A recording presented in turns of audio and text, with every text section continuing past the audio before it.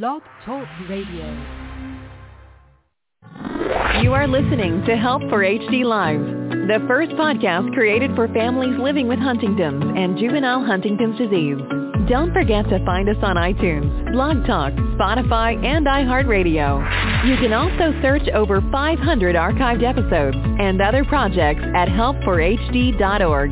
To watch us in person, find Help for HD TV on YouTube and subscribe and ring the bell for notifications on new content. Help for HD Live is going on air in 5, 4, 3, 2,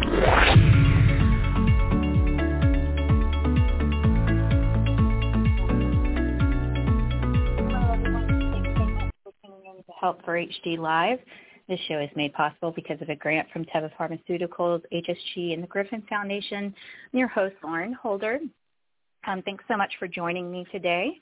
I'm actually going to be talking to you guys today just by myself, but I wanted to talk to you about something that is really important because I recently had something happen to me, and it's the second time it's happened to me. And I wanted to make people aware of the issue, the fact that it is something that is still ongoing. Even though we feel that we are protected, we need to make sure that we know our rights and what our responsibility is. So, of course, what I am talking about is genetic discrimination. I hope that most people do not experience genetic discrimination in their lifetime, but I have had it happen to me twice now in the workplace, and it is not a good feeling.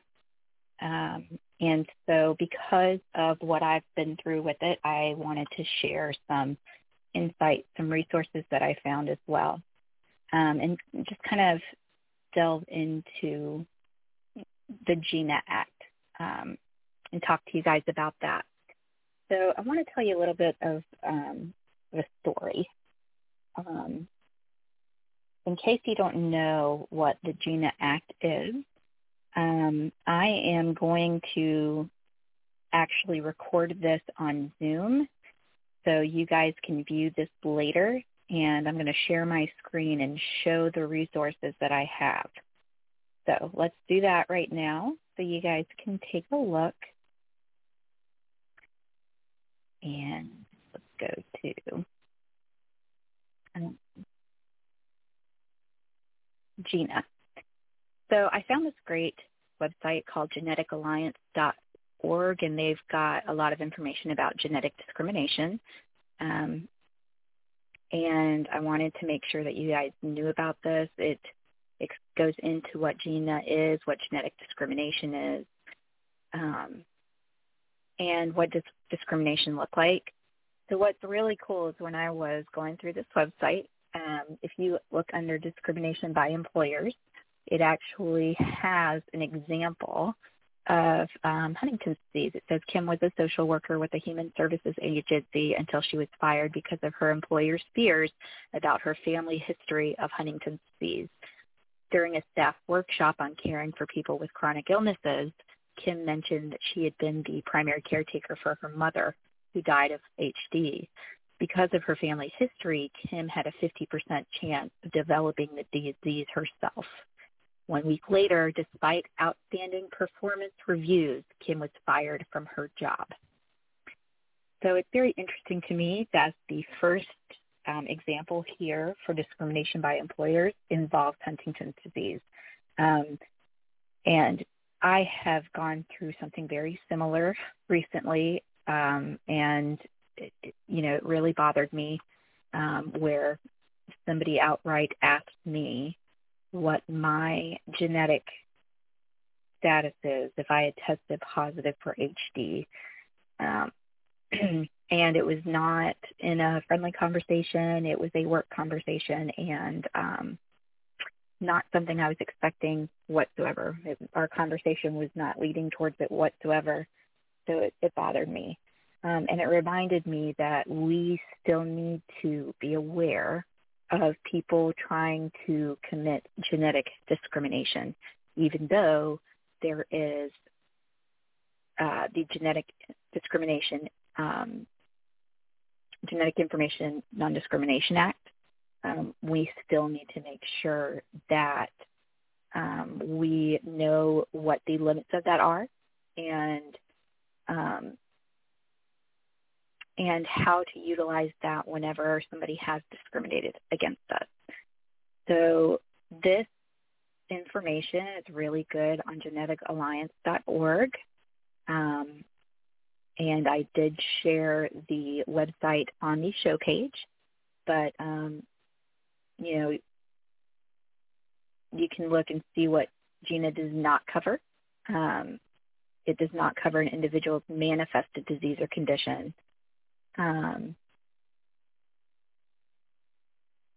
it doesn't cover protections from genetic discrimination in life insurance, disability insurance, and long-term care insurance. But it does protect in employment. So just make sure that at some point you read through this. It does also impact health insurance companies. Now, one of the things that I have learned since before this second incident was that even though we tend to think that it's good to keep our mouths shut about our genetic status, or not the genetic status, but about Huntington's disease in a workplace, it's actually a benefit to be willing to talk about it, because it makes it a lot harder to discriminate against. So there's pros and cons to sharing that information. I think you have to be very careful who you tell. You want to make sure that it is somebody you trust, but don't feel that you cannot speak up at all about a family disease, because of worrying about discrimination. Again, that's where we know our rights. And I wanted to share a quote with you guys because it really hit me when I was looking up all this information. So let me share that with you really quick. We recognized in 1996 that with progress in the field of genetics accelerating at a breathtaking pace, we need to ensure that advances in treatment and prevention of disease do not constitute a new basis for discrimination. 1996. The GINA Act was not actually approved until much later than that. So it's interesting that in 1996 it was an issue that was being realized.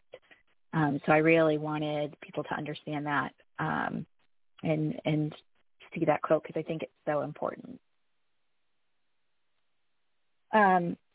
So really good website that's actually part of Genetic Alliance is called GINAHelp.org. If you ever find that you're having problems with genetic discrimination, you can actually go here and get the resources that you need and also contact somebody. So GINAHelp.org is a really good resource. And then I wanted to share this article with you because I was reading it and it really just hit home about what I was experiencing and what I was trying to say whenever I was wanting to do this show. And it's genetic discrimination in the workplace and what you need to know. So why GINA was needed. Can you imagine how violated you would feel if your employer genetically tested you without your knowledge or consent? And what if the company then acted upon that information to deny you a job opportunity or to terminate your employment? Talk about Big Brother. Situations like these have indeed occurred. They were egregious enough to have prompted a federal law dubbed GINA that protects American workers against such intrusion. And it was established in 2008. I wanted to do this right here, understanding GINA's background. Although GINA has been widely criticized as a solution in search of a problem, Perhaps the law was simply an idea ahead of its time, particularly given the big business at-home genetic testing kits such as 23andMe. Genetic tests are available for thousands of diseases and conditions ranging from Duchenne muscular dystrophy to hereditary breast and ovarian cancers. While some genetic tests are used to definitively diagnose a condition, other tests assess the severity of a disease or determine a person's increased risk for a disorder. So why would employers discriminate based on genetic information? To be clear, there was no evidence of rampant genetic discrimination in employment leading up to GINA's passage in 2008. However, the few cases that became public were alarming examples of employers' intrusion upon workers' basic privacy rights. So why would employers discriminate against applicants or employees based on their genetic information? Often the answer involves stereotypes and misperceptions. Imagined or not, employers may fear that the employee and his or her dependent will create excessive medical expenses and requests for leave. And this was actually said to me. So I can confirm that is a fear. The company may also believe that the individual's genetic condition could create workplace injuries, excessive absences, lateness, and poor performance. Yes, it's ultimately about money. Whatever that particular motivation, genetic discrimination in employment now violates federal law, but it wasn't always that way. The following 4 situations set the stage for the development of GINA protection. From 1972 until the early 1980s, DuPont screened all African-American job applicants for both the sickle cell trait and the disease itself. Sickle cell anemia is an inherited blood disorder that primarily affects people of African and Mediterranean descent. It is a serious condition that can cause infection, organ failure, and early death. The company defended its actions in congressional hearings at that time. It said the testing program was voluntary and its results were used simply for employees' personal use and for their education and edification. However, there was no formal company education program for the disease, and results were divulged to at least 2 federal agencies without employees' consent. Also, the company medical threat on a need-to-know basis. Norman Bloodshaw and Lawrence Berkeley Laboratory in 1998. This case was the first class action lawsuit to raise concerns about genetic privacy in the workplace. Job applicants at a research facility that did business with the U.S. Department of Energy had to provide blood and urine samples for standard pre-employment tests. However, genetic tests were covertly performed. Female job applicants were pregnancy tested, and African-American employees were tested for their sickle cell trait. Applicants also received testing for syphilis, and both Latino and African-American employees were singled out for repeated syphilis testing during their careers. In 2002, Burlington Northern Santa Fe Railway, one of the largest nation's railroads, reached a settlement for $2.2 million after it tested employees for genetic marker associated with carpal tunnel syndrome without their consent. The company claimed that the testing was necessary for determining whether the employees' worker compensation injuries were work-related.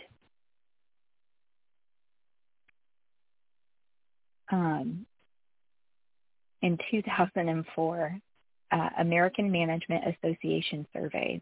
A 2004 study by the American Management Association revealed that 1 in 6 of the companies surveyed collected family medical history data from employees. This is the same type of information that your personal doctor might ask you. Some companies also genetically test for risks such as breast and colon cancer and for diseases such as Huntington's, as well as susceptibility to workplace hazards. Up to half of the companies who collect such data acknowledged using the information to inform their decision-making regarding hiring, job assignments, and termination. With GINA, employers are specifically prohibited from discriminating against job applicants, employees, or former employees because of their genetic information. Under the law, which became effective in 2009, employers cannot legally request, require, or purchase genetic information about applicants, their employees, or their family members. GINA prohibits discrimination on the basis of genetic information in both employment and health insurance settings. It also imposes strong limits on genetic information disclosure. The majority of states also have laws protecting genetic privacy, although their content varies. The passage of GINA in 2008 provided federal teeth as well as consistency. GINA makes it unlawful to use an applicant or an employee's genetic information to make employment decisions, including hiring, promotion, discharge, pay, benefits, job training, classification, referral, and other aspects. Covered employers are also disallowed from requesting, requiring, or purchasing genetic information about an applicant, employee, or his or her family member. Also prohibited is harassment on the basis of genetic information and retaliation. So right here, it says, how does GINA define genetic information? An employer's or job applicant's genetic test, genetic tests of the family members, disease or disorder symptoms of an employee or their family member, the employee's family member's participation in clinical research that includes genetic services, genetic information about the fetus or embryo of a pregnant employee or her family member or one who is seeking the service of reproductive technology. What's not included in GINA is life insurance, disability insurance, long-term care insurance, housing, education, mortgage lending, and military and VA services. So this goes into family members. If you look, exceptions to GINA, so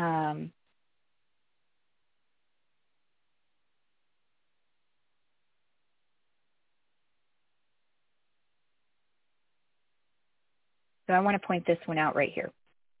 The so-called water cooler exception is a big one, and it's one you can control if a company has incidental knowledge of an employee's genetic information. For example, because a manager accidentally overhears an employee discussing his family member's illness, that is not a violation of GINA.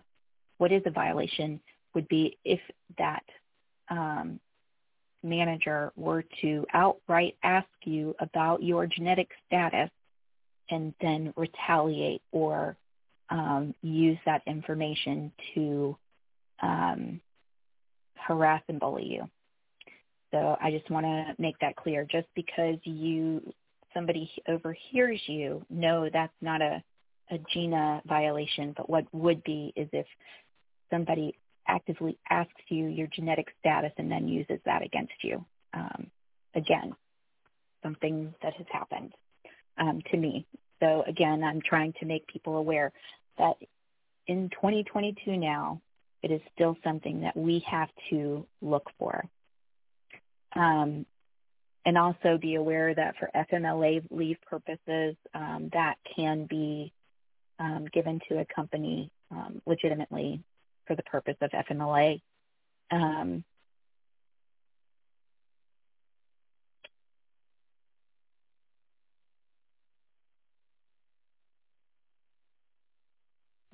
So I also just want to point this one out too.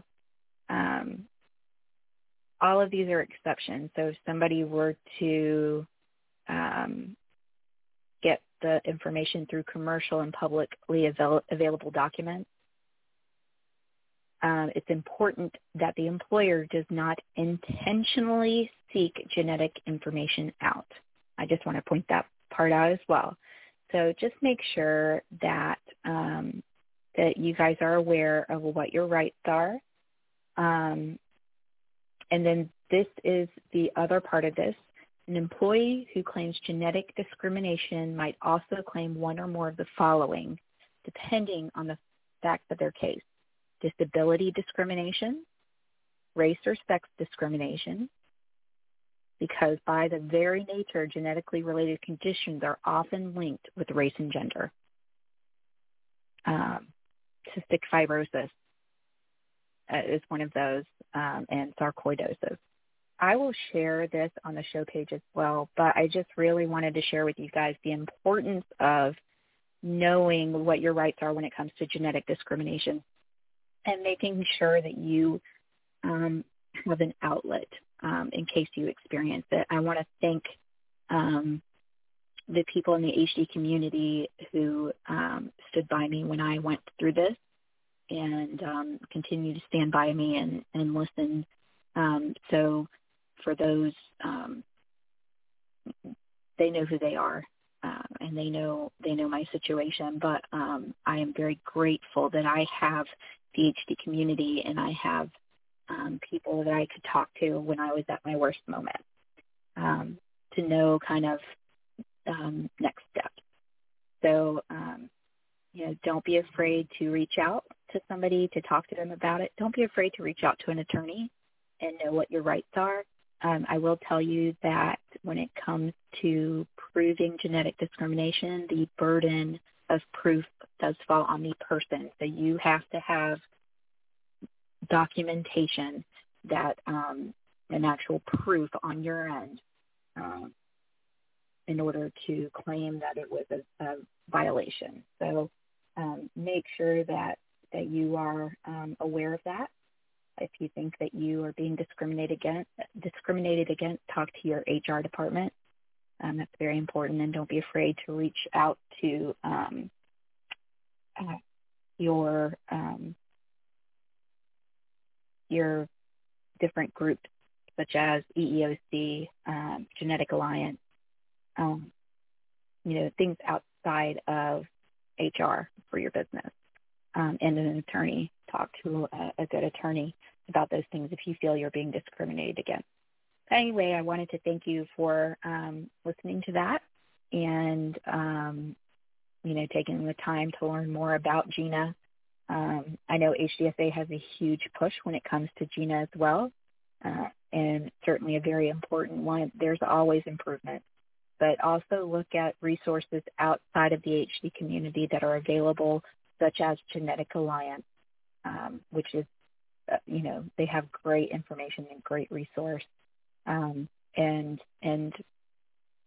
read your rights. Know your rights. That's just the biggest thing. If I could tell anybody, know your rights and know what policies in your workplace say, what their policies are for discrimination, how your HR handles things. Know those things when you go into a position, so you don't have to feel afraid of talking about something that is a huge part of your life, especially if you are a person who is a caregiver and at risk for HD or positive for HD. You shouldn't have to feel afraid to share something with a coworker that you're close with or anything like that. So we are in a day and age where this should not be happening, and where you should be able to talk about genetic predispositions and things like that without fear of retaliation or being treated differently. So know your rights. So thanks for listening today. We do have some great shows for the month of January. I'm going to have Seth and BJ on for our monthly Accelerate HD show coming up. I will ask that you guys keep me in your thoughts next Wednesday as I go through the 1-year anniversary of my father's death. There's no celebration going on there. But I will say that my dad keeps me going every day. And I feel him with me, and I don't think I would have gotten to where I am without him. So very grateful for that, and that I continue to learn from him and his wonderful, positive attitude. So just thinking of you guys, and until next time, take care.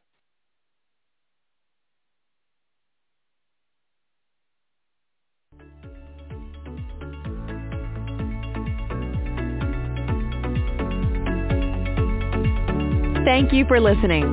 Don't forget to visit www.help help4hd.org and sign up for our email newsletter to stay up to date on all that is going on at Help for HD. Get social with us and like us on Facebook, follow us on Instagram, and subscribe to Help for HD TV on YouTube, and ring the bell for notifications.